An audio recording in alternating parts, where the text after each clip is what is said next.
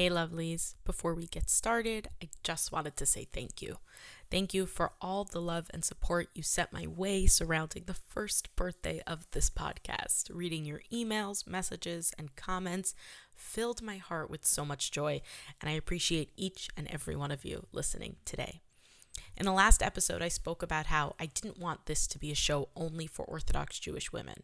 So while most of my guests have come from the Orthodox community, I've shied away from discussing topics that are specific to my community. I know that not everyone listening now is Orthodox, and I want you to feel just as included as everyone else. I firmly believe that we are more alike than we are different, and I just didn't think that these were issues that needed to be discussed on this platform. Today, I'm breaking that rule, and we're going to be talking about Orthodox Jewish divorce. A few things to know about this topic. In Orthodox Judaism, any sex outside of a marriage is forbidden. That means couples who are dating are not having physical contact with each other. It also means that there is effectively no such thing as taking a break from a relationship. Either you are married to someone or you are not. And if you're not married to someone, you can't have sex with them. This reality means that Orthodox Jews will generally date expressly for the purpose of marriage. Number 2, in Orthodoxy, both the man and the woman need to be willing participants in the divorce proceedings. If one side of the relationship is not interested in getting divorced, the divorce doesn't happen, and it can drag on for as long as the unwilling party is stubborn. It is more common for the man to refuse to give a get, but the woman can refuse to accept it as well. Number 3. Because both of these things are true, sex outside of marriage is forbidden, and both parties need to be willing participants in a divorce.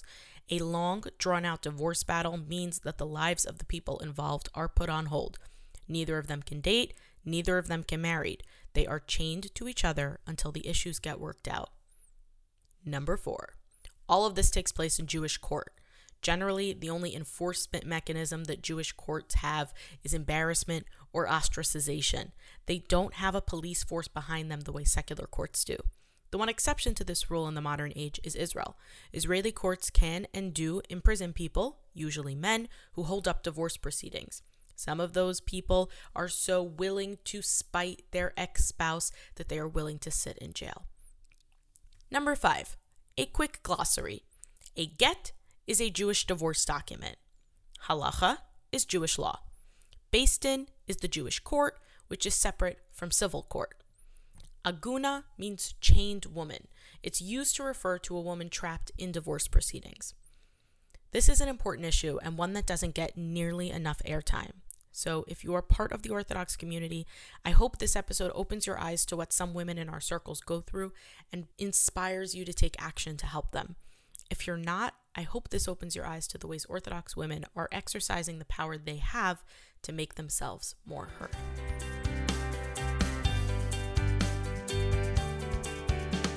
From Impact Fashion, it's Be Impactful, a show about the women making a difference in their own corners of the world.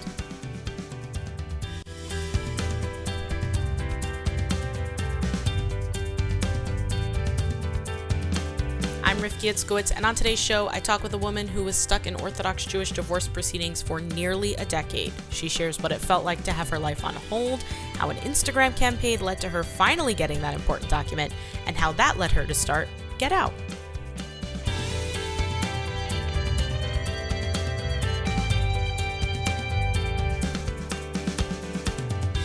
I did not know Rivka Meyer at all when I reached out to her to be on the show. I learned about her through Dalia Oziel's Instagram page and knew immediately that I had to have a talk with Rivka. Her situation is one that I had only heard about in theory. I had never met or known someone who was an aguna. As a little kid, I was the quiet, shy, hiding behind my elder sister, but very cheeky one. I did all the trouble, but I stayed quiet and smiled behind her. So yeah. That was me. Cheeky is such a wonderful British word. Yeah, well, Did you always live in London? Yeah, born and bred. Well, yeah, I lived in Northern California for a couple of years, but otherwise fully born and bred here. Yeah. Wow, that's pretty awesome. The way that you and I met is kind of nutso, and we'll probably touch on that a little bit later. and through the wonderful things that can happen through social media. What I want to do is I want to can you tell everyone how we met? Because I think that that'll help us get into what we want to talk about. Sure.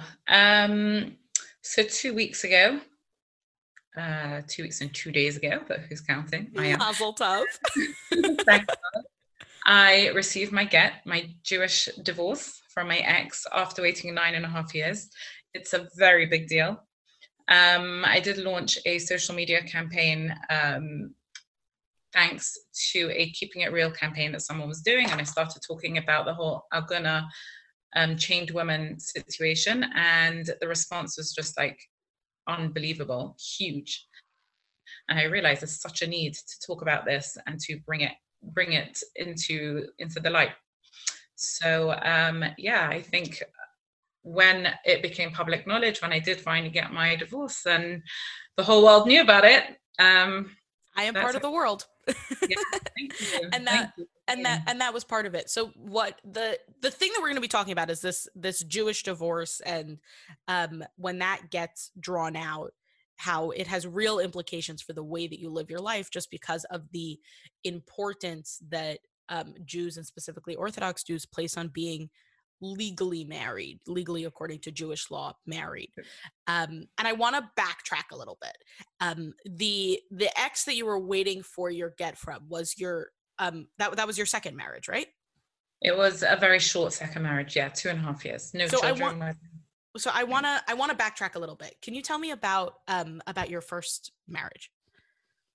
Yeah, I got married very young. 4 days after I turned 18 was my wedding. And I had 5 kids very quickly. By the time I was 25, I was a single mom with 5 kids. We thank God we get on fine. My first ex and myself, we raised the 5 kids. I mean, he moved out of the country for about 10 years, but then he came back and he's very involved in the kids' life. He's a good dad. And, I always feel like kids are the innocent victims in these. So, we make it work, and actually we get on fine. Thank God. And when your first ex-husband and you divorced, that was a regular quick kind of process? Super quick, like chick chuck. Yeah, thank God. He was then moving abroad, and I got my divorce within 2 days, like really quick. Okay, and it happens. Marriages don't work out. It's just part of life. That's just something we'd spoken about it for a while. I knew it was coming, but the fact that he was leaving, it was under pressure to do it before he went away, just to make sure there was no chance of me not getting it. So the rabbis were a little more inclined to hurry it up, and thank God. Right. And you go through it, and then you're a single mom and you have 5 kids. So what is your life like as a single mom?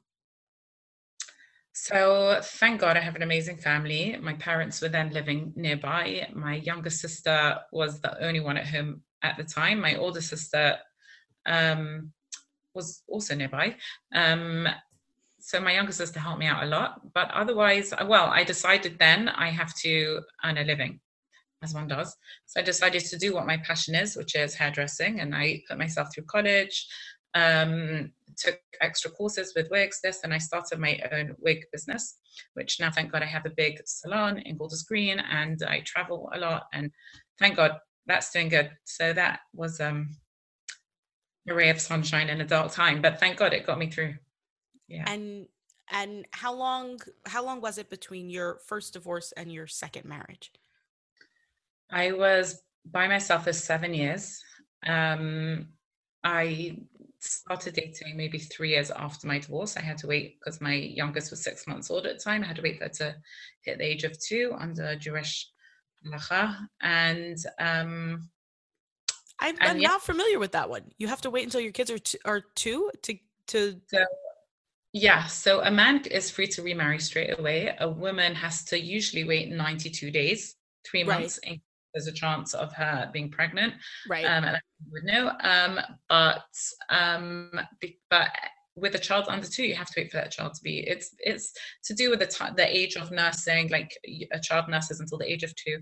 I don't know the exact reason along those lines. But yeah.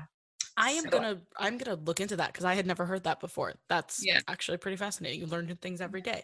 Okay, so yeah. you waited 3 years and then you start dating, Started which I'm sure dating. is wonderful because it's wonderful for everyone. Yeah, no. Yeah, well, yeah, we all have our dating stories. I think the girls have a lot more colorful ones than the guys. But yeah, we started dating and eventually I met this guy. It was on and off for 3 years. He definitely had a commitment problem. There were some flashing lights, whether I was in denial, whether it was just a path. I don't know. I, in hindsight, everything you see everything in hindsight, but at the time, you know, I don't know. I was blinded by what I wanted it to be rather than what it was. So Yeah, I think that I know that there are plenty of people I didn't marry them, but that I dated for much longer than I should have mm, because like you said, I wanted it to be what I thought it was. yeah, You want it to work out in the way that you think it exactly. will, and you make excuses and you don't give proper credence to things that maybe are making your spidey senses go off, but Right. you convince yourself that that's not what's That actually it's okay. happening. Exactly. Right, Exactly. that it'll be okay and that it'll be okay. Um, and then you marry him, Yeah. unnamed man who shall remain nameless. Thank you. Um, and then is it good for a time? Is it not? Is it It was challenging. I prefer not to go into too much detail of it, but it was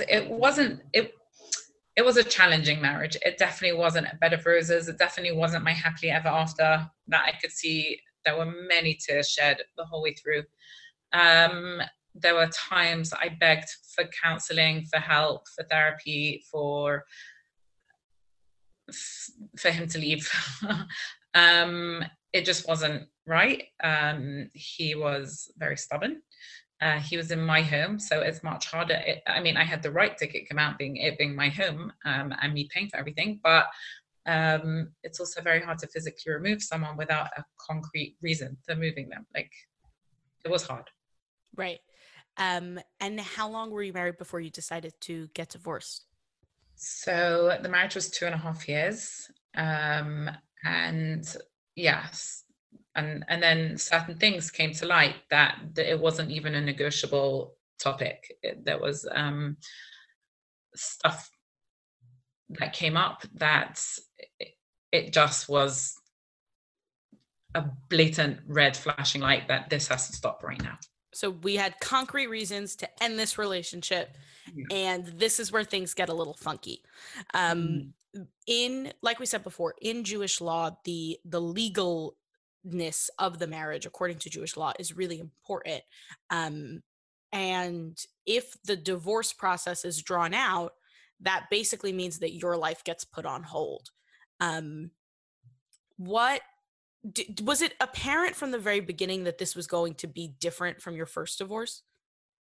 Straight up, straight up. I mean, the first divorce, he won, and I just knew it was going to go straight forward. He wasn't looking to hurt me. We had 5 kids together. He's not a bad person. It was just not right. We were both very young and it just wasn't right. But there was no animosity. And thank God, I'm a child whose parents got divorced when I was very young. I could not bear to put my kids through the way I felt. I was very adamant not to. This was between me and him. And, we sorted it out. And thank God we are fine. This one, due to the nature of the separation, and his personality and his issues, I just saw straight up, this is going to be difficult. And there and then, the day I actually left my home that night with my kids, and the next day, one of the leading rabbis of the Bet Din of the Jewish court here managed to get him to leave my home. And I came back and I had all my locks changed. And there and then I spoke to the rabbi to arrange the get. And he kept saying, in time, we'll do it. There's a lot going on right now. Let him calm down.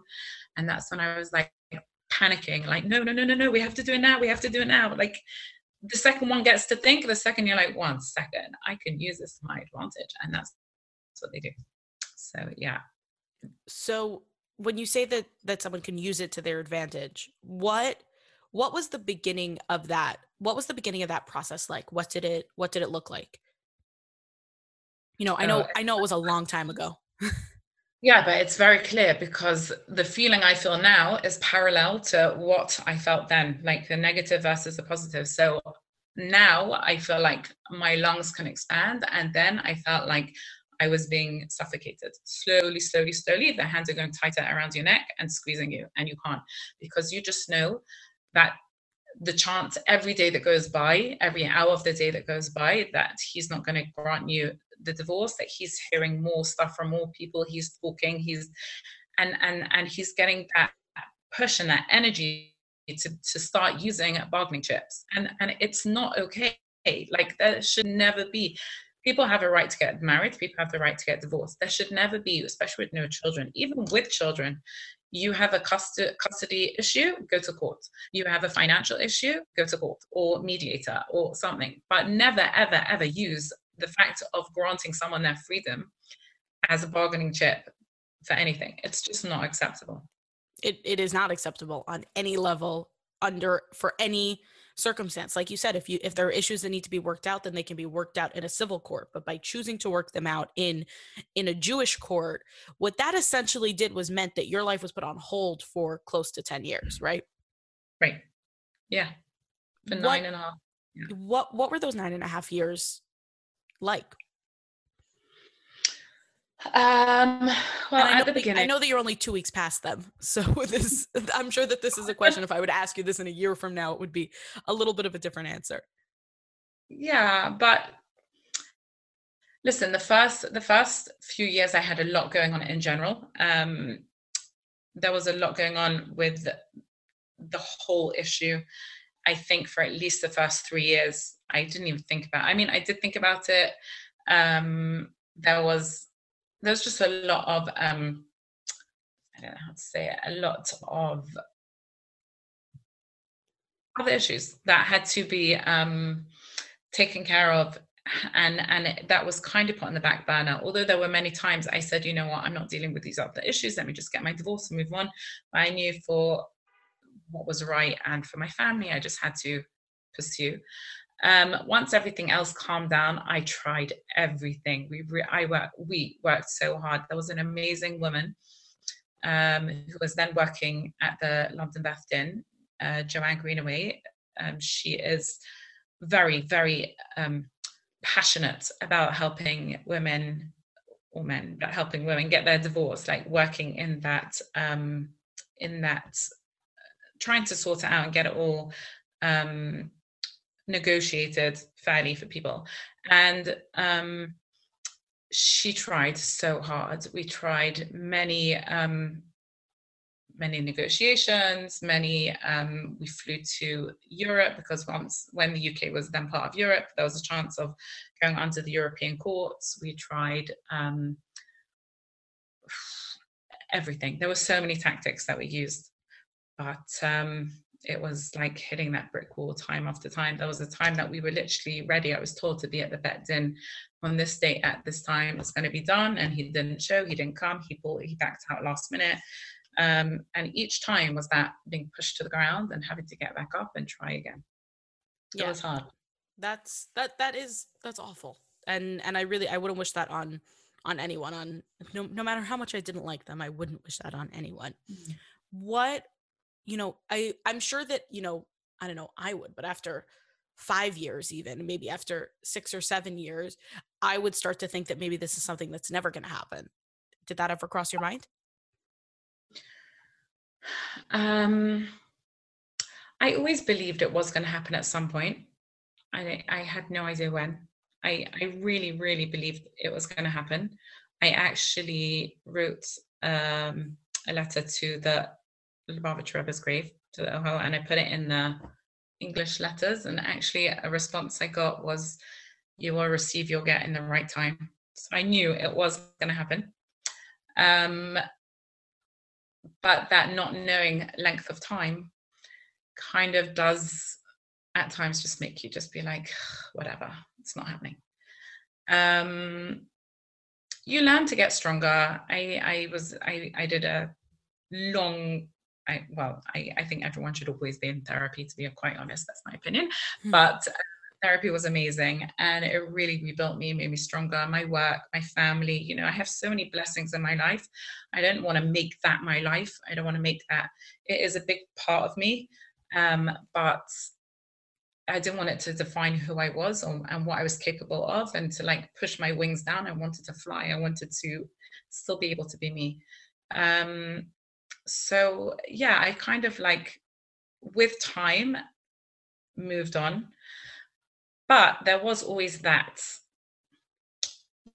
feeling. It doesn't go away that, someone suggests a name to you and you're like, oh yeah, but I don't have it yet, so I can't.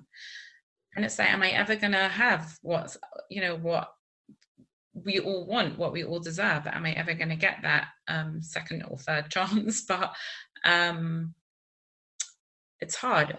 I did get an annulment, which was hard, but halachically, well, it's a matter of opinion whether it's halachically approved, but it was from the International Bet Din in New York. They were amazing from rabbis, and they don't just hand it out to anyone. They really look at each case. And I did get that. I still felt I wanted a get. I didn't make that like, now I've got this, I'm free, but it kind of psychologically made me say, I'm done with him. I'm done and I'm moving on. And it actually took me about 4 months to actually even tell my kids and my parents and my sisters, I have this.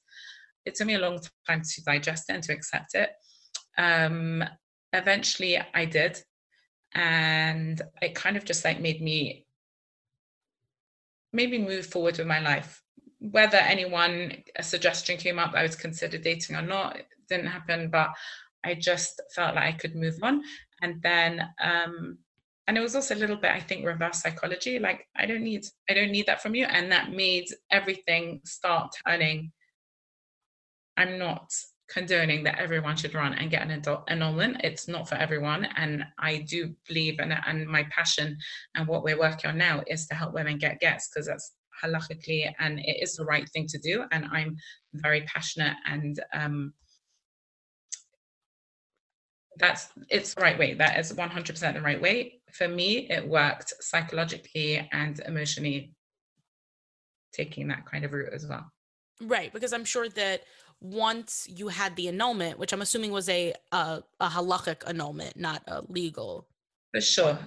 Yeah. Okay, so according to Jewish law, you get this annulment, which means that technically you don't even need the get. You don't even need the official divorce, right, which kind of takes away the power that he has in that situation, because you don't need this thing that he won't give you, and that gives you a leg up in whatever issues were holding up the process. What was it that finally got that? How much time was it between when you got the annulment and when you got the get? Out of curiosity. 4 years. Oh, wow. 3.5, 4 years, maybe. I think it was 2016 that I got the annulment. So it was still a bit of time. From when I got the get, what happened was, it was in the middle of the summer this year, a few months ago. Someone on Instagram, someone I follow, was starting this campaign, Keeping It Real, and talking about how Instagram life isn't reality. Like, you see that perfect cup of coffee with her croissant, and you think, wow, she's got everything and it's amazing. And then you don't see the tornado in the kitchen behind it, the kids screaming, the marriage arguments, whatever. You don't see the whole deal. So this is Dalia Oziel's Keeping It Real campaign. Exactly. And Dalia is awesome. She's amazing, and just being so raw and real, and bringing out all, like, from regular people to big bloggers on Instagram who actually opened up and showed their reality. And I was like watching like all these stories, like clicking one after the next, and saying like, wow, it's just amazing. Like, everyone has something. Everyone, it doesn't matter who, has stuff going on in their life. No, there is no such thing as perfection. We all know that. So, but it was really good to see it surface. And I called out my colleague who whatever, she runs my Instagram and she works with me. She's very passionate about the salon. And I just said, I think this is amazing. Have you seen it? What do you think? I think I'm going to talk about the whole Aguna thing. So she's like, yeah, you should. So I'm like, okay. I hung up. I literally ran up to my room and I just started doing a story about it. Like, before I changed my mind, I'm just going to do it. And the response was crazy. It was people messaging me. I think I put my phone down, and then I had like over 100 messages within like half an hour or something, just from people just like, oh my God, I had no idea you didn't have a get. That's crazy. That's not normal. That's whatever. And it just went from there. I realized that people want to talk about this. Everyone knows someone who's in this situation. Nobody knows what to do about the situation. And it's kind of become almost a taboo subject that you don't really talk about it, but people's lives are put on pause who are being held hostage in a dead relationship. The end of the day, that's what happened. Like, someone in their 20s is being withheld the opportunity from continuing a family. Someone, an older person, like no one's been given that chance, and it's not, I don't know, it's just not acceptable in any way, and nobody knows what to do about it. There's a limit what the rabbis can do. There's a limit, like, they have to always, think of the whole situation and being politically correct and whatever. They're just like much more reluctant. They do what they do, but they don't do enough. So I realized that there is a huge gap in the system, and the standstill can last for however long the get refuser wants it to last. He has full control and full manipulation of this whole situation. And we have to stop that. Yeah, you're 100% right. And the way, I mean, it's one of those things that this is not something that I have any experience with at all. But it's something that I personally really struggle with when it comes to, in a lot of ways, there are people who would look at Orthodox women and would see us as, just based on the way that we dress and maybe the fact that we tend to have a lot of kids, and see us as oppressed in some way. And while I know that for me, that is not true on a day-to-day level, there are certain systemic things like the divorce process that really are, they are favorable to the men. Yeah. And I mean, listen, a part of that is based on the fact that we're still using a system that's 2,000 years old, and things were different 2,000 years ago. Exactly. Things were run a little bit differently the entire world over. And, I'm hesitant to, I don't want to imply that maybe we should be changing traditions because there is value in, doing something the same way for 2,000 years. But this is a real big problem. This is a really big issue. And this is one of those things where it's something that I personally have a lot of trouble reconciling. And I don't think that I ever will. And I think that for me, the answer is to, in a lot of ways, to give voice to the women who are in this awful situation. And that's why the work that you're doing with your organization, Get Out, I think is so important, because the difference between now and 2,000 years ago is that women now have a voice, and you can speak up when you see that something is not being done properly. And that's exactly what you decided to do. Yeah, thank God. I completely agree, and I always spoke about this, that I understand the concept of the get, when thousands of years ago the man went out to war and whatever, and there was no way of knowing where he was, and he wasn't going to come back and find his wife with a new husband and 3 new kids or something, when he was out there fighting and protecting his people. Nowadays, when it's used totally for revenge or control, that is really ultimately the only reason it's ever used. So that straight up has to stop. That is not the purpose of the whole halacha. And also, I do believe that a lot of Jewish concepts have kind of evolved a little bit with time. I'm not saying that we should rewrite halacha the same thing as you. We can't.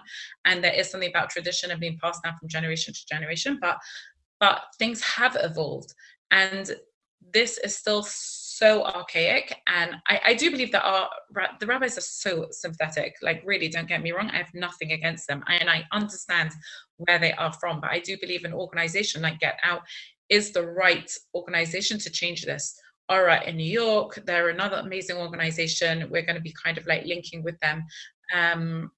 They are they can do things that the rabbis can't necessarily do. And that's what we need. We need to stand up and take that control away from the man. Keep his name in the community floating around. People need to be aware of the maliciousness of this person. Right. Yeah. And I mean, listen, the way that I always describe growing up Orthodox to someone who's not familiar with it is that I need you to imagine every single small town that you've heard in every single country song. That's what growing up Orthodox is.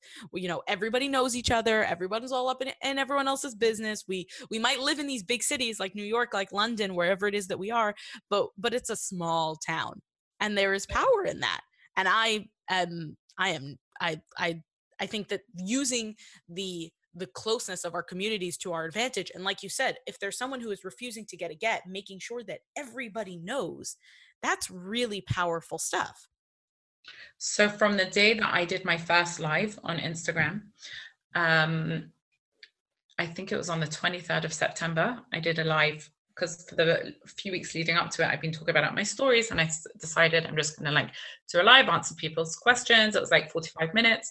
It's now had 9,500 views. And 1 month to the day, I got my get. Well, 1 month less, 1 day, 22nd, I think it was. I got my get, and it came out of nowhere. So, I think social media is it can be used so for such amazing things like this, the sharing and the voice and people talking and the instantaneous, just like being there and interacting with people all over the world. It's just it's terrifying for the person who it's being done about, but it can be so powerful to help other people. And yeah, I just think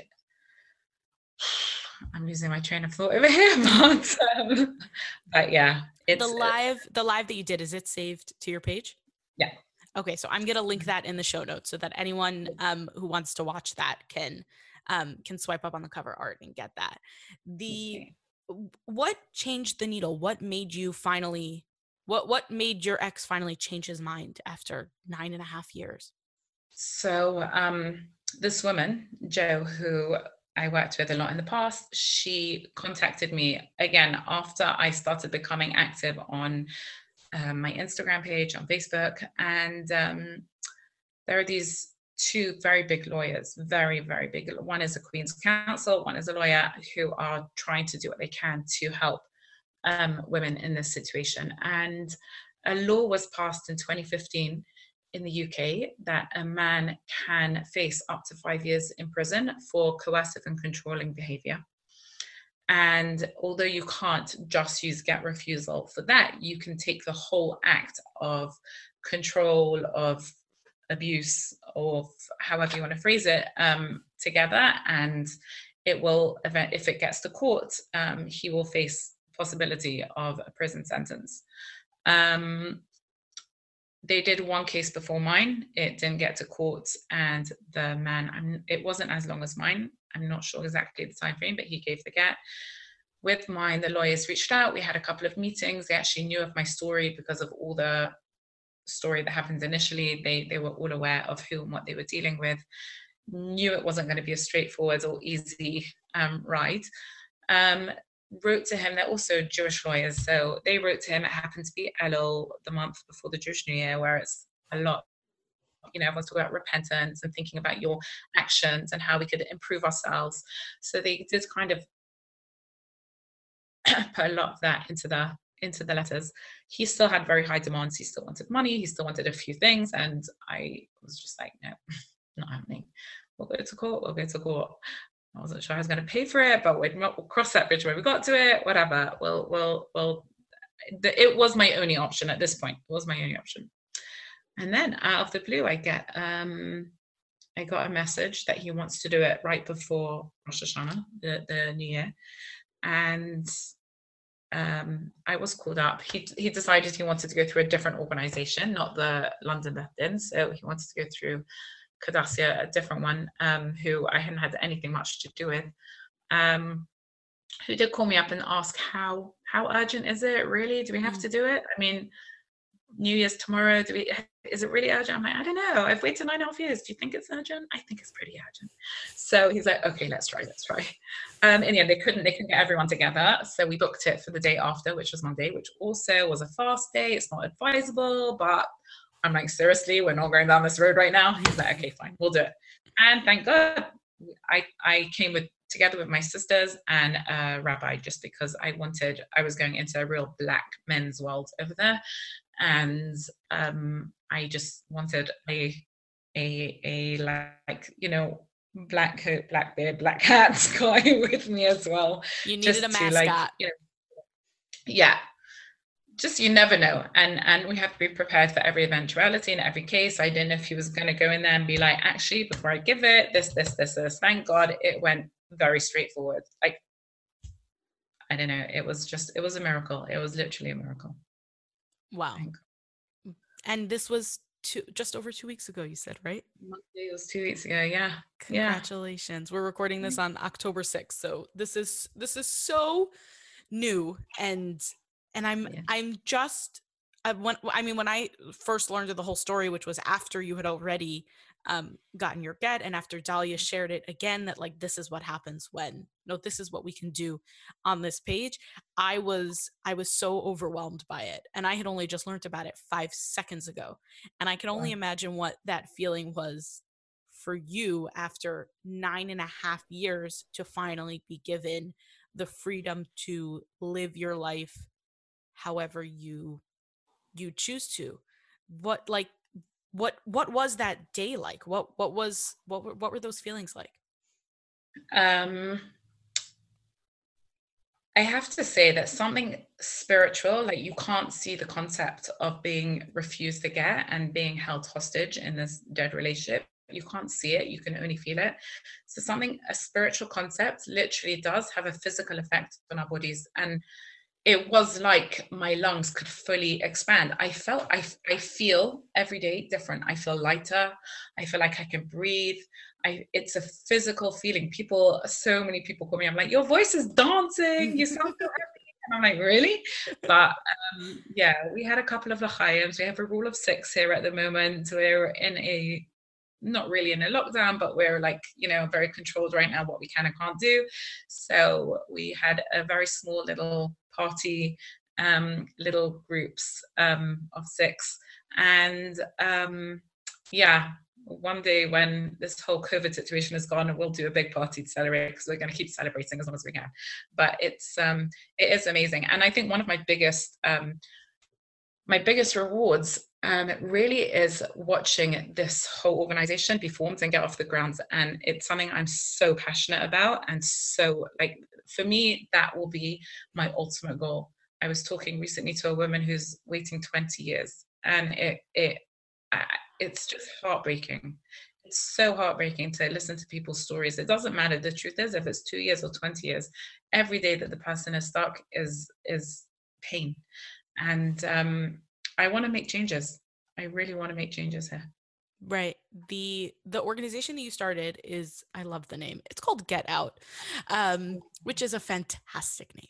And it's something that you started based on your own experiences of trying to get your get and being an aguna. What can you tell me a little bit more about it? Tell me a little bit more about Get Out. Sure. So I had some interaction with the Ora in America, and there is nothing like that here in the UK. And about 6-7 years ago, when the rabbis put out this ostracization of my ex, it went out 1 week in the newspaper, and that was it. So 1 week, everyone saw his face. Everyone said that they shouldn't have anything to do with him. And that was it. It kind of like, yeah, he's been ostracized from the community, but that's it. And there was kind of like nothing doing. And you kind of feel so lost. Like, you have these people who potentially can help you. There's nothing much they can do. There's no one really to talk to. Everyone's kind of like, oh, that's so sad. Like, okay, what's that? What else is doing? Can we move on, please? Because I'm so uncomfortable. Exactly. So I just decided that again, seeing the response from everyone, we have to do something, set up this organization that we want to We've just have now our emergency funds, but we are working now on becoming a registered charity, and then we'll be gift aided.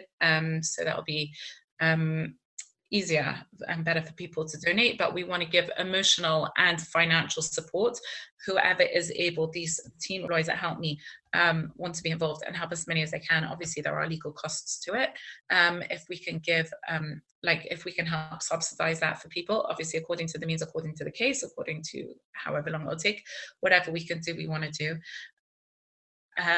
We also plan on having get doulas.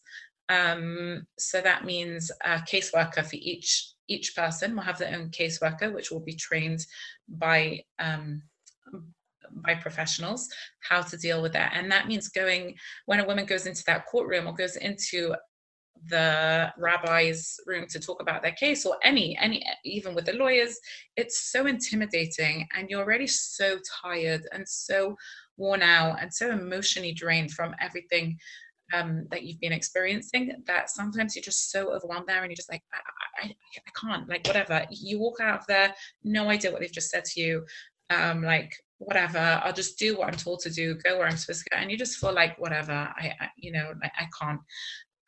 So this person is going to be your voice. She's going to be their pillar. She's going to be their support. She'll know everyone's case. Each caseworker, each get doula will know their client's case back to front. Obviously, we'll meet with each one and support them throughout that. We have therapists who want to be involved. Everyone is volunteering their time. It's amazing. It's just like so fantastic seeing everything come together and everyone want to be a part of this. No one should have to go through the whole system and the whole way of doing the whole journey of being an oguna by themselves. And it is a very lonely journey. So we just want to assist and help people in ways that we can. If it means arranging peaceful protests outside the man's house or place of work, if it means, things are going to go in a very straightforward, but whichever way it's going to go, we want to be there for that woman and to help her through it, to carry her through it. I like the idea of showing up at his work. I'm a fan of that one. That's probably very effective. You are having a fundraiser now for that emergency fund, right?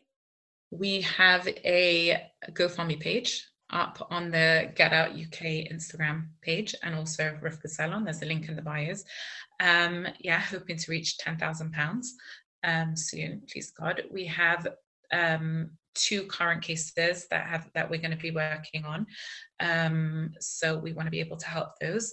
Obviously, we're limited what we can take on at the moment because fund-wise, and we're still at the seedling stage of it. So right now we're currently getting the website made and just sorting out all the legal routes of doing things. We've got to make sure it's all done properly. But in the meanwhile, people are reaching out. The week that I got my get, there were 2 other gets given the same week, long-standing. One I know for sure was impacted on my case on the fact that we were coming out and being a voice, knowing that we weren't going to keep quiet, knowing that the woman had reached out to us and she was desperate for us to help her. And literally 2 days after I got mine, she got her get. So it will 100% have an effect on this whole crisis. Yeah, and even just the act of talking about these things, of bringing this into the light. A lot of the things that go on leading up to a divorce happen behind closed doors, and if the proceedings stay behind closed doors, then in a lot of ways, woman is at a disadvantage. And by talking about it, by bringing these things to the light, that's where we exercise our power. That's where we can use social pressure to make sure that nobody ends up in the situation that you did. I'm going to leave the GoFundMe page also in the show notes so that anyone who is interested can swipe up on the cover art and donate to that. You don't need to donate in pounds. You can donate with American dollars, right? I think so. Yeah. GoFundMe converts everything, so don't worry about it. I'm sure that there is at least one person listening to this who is maybe in a similar situation that you were in. Like you said, whether it's 2 years or 20, getting strung out in that divorce process is awful for any length of time. What would you say to someone listening to this now who's maybe going through it? First of all, I want to just send you the biggest virtual hug. I want to cry, even just thinking about people in that situation. You're not alone. You're really, as much as you feel like you're alone, you are 100% not alone. Everyone out there is on your side, because I know the response that we got and the support that we are getting, how much everyone around in the world wants to make a difference and wants to help you. So first of all, it's so important to remember that people out there want to help you. We the most, I mean, you're all welcome to reach out to us in whatever country you are in. We are linking up with organizations there. So if you're in America, we're working with Aura. I'm sure there's other organizations there. In Israel, we have a couple of places that we're going to start working with. We're going to reach out to all different communities in different countries. So if you're listening to this and you can hear what we plan on doing here in the UK, you can reach out to us and let us guide you and help you in whatever way we can, because no one should have to go through this. Another point I want to say quickly is that I feel very passionately that prevention is better than cure, and we have to deal with everyone who's in this situation right now. We have to deal with all the agonas and stop this crazy control in this community that we will sift through and help one by one. For sure, we're going to make a difference. But if we can stop the future generations from getting in this situation by promoting the prenuptial agreements and even postnup agreements. And in the UK, I know America has much stronger halachic prenup, but the UK, it's not as recognized. And that's one thing that I am really passionate about getting off the ground. I want to find out why it's not so strong here in the UK, and I want to understand it, and I want to sit with the legal counsel, and I want to go to all the Jewish universities and the high schools and start like drilling it into the younger generation's minds. All my kids know that I am not paying a penny for their weddings if they do not have a prenup. They I've gone through, and it's not even anything to a doubt in their minds. So, but we have to get it to be a normal thing. It just has to be in England. It's an English law, but it also sounds very archaic. But you have to put the banns up before you register the wedding. You have to go, and if anyone has a reason to dispute that wedding, they have 2 weeks to do that. In the civil law, it has to, and it's normal. Everyone does it when they're registering and they're getting the wedding. You have to go to the registry office and do that procedure. It has to become normal that before a Jewish couple on their wedding day, before they go to the chuppah, they sign that agreement. There will be a financial thing, and whatever happens, that is the time to do it, because you love that person so much, and that time you're about to get married and you care so much about that person. Out of an act of love, you never want to hurt that person, so that's when you're going to sign that agreement.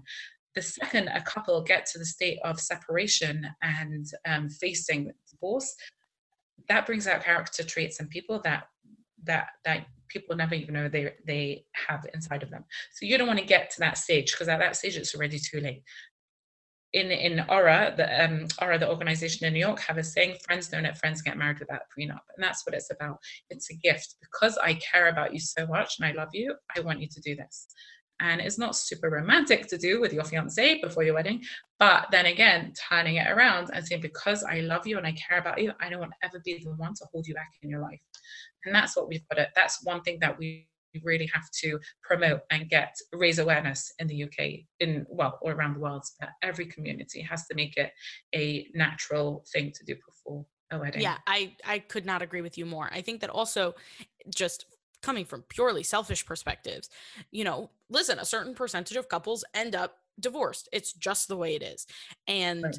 From a totally selfish space, I would like to be negotiating with someone who loves me, not someone who hates me. And if you're signing a prenup, then you're quote unquote negotiating with someone who loves you.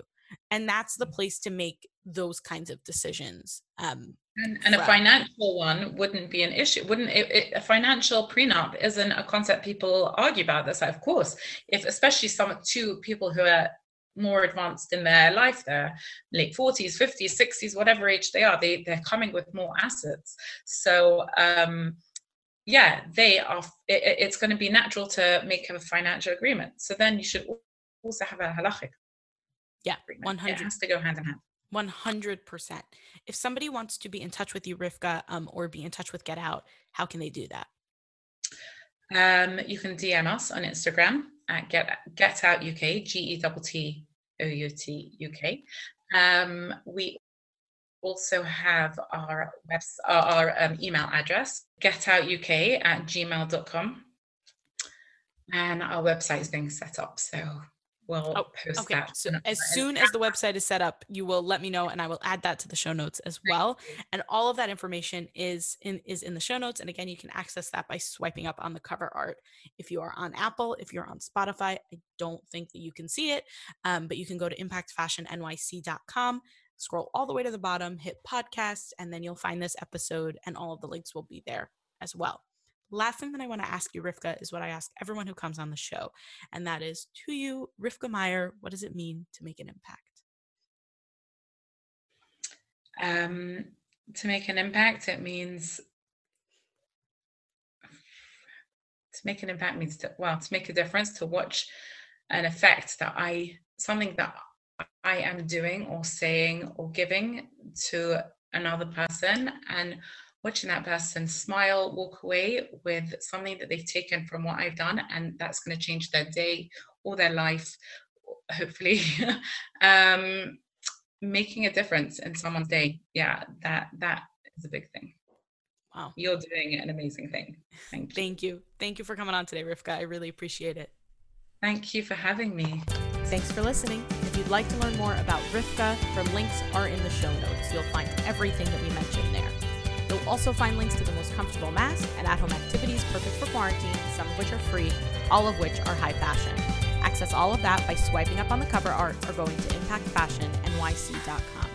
Be Impactful is presented by Impact Fashion, your destination for size-inclusive, modest fashion. See all of my designs and my work at impactfashionnyc.com. To hear more episodes, be sure to subscribe. If you enjoyed this episode and want to help more people hear it, leave a review or a quick rating. They make my day. The episode art was designed by Michelle Moses. Original music composed by Nissan Fetman.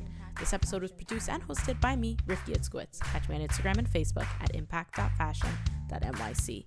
As always, here's to making an impact together.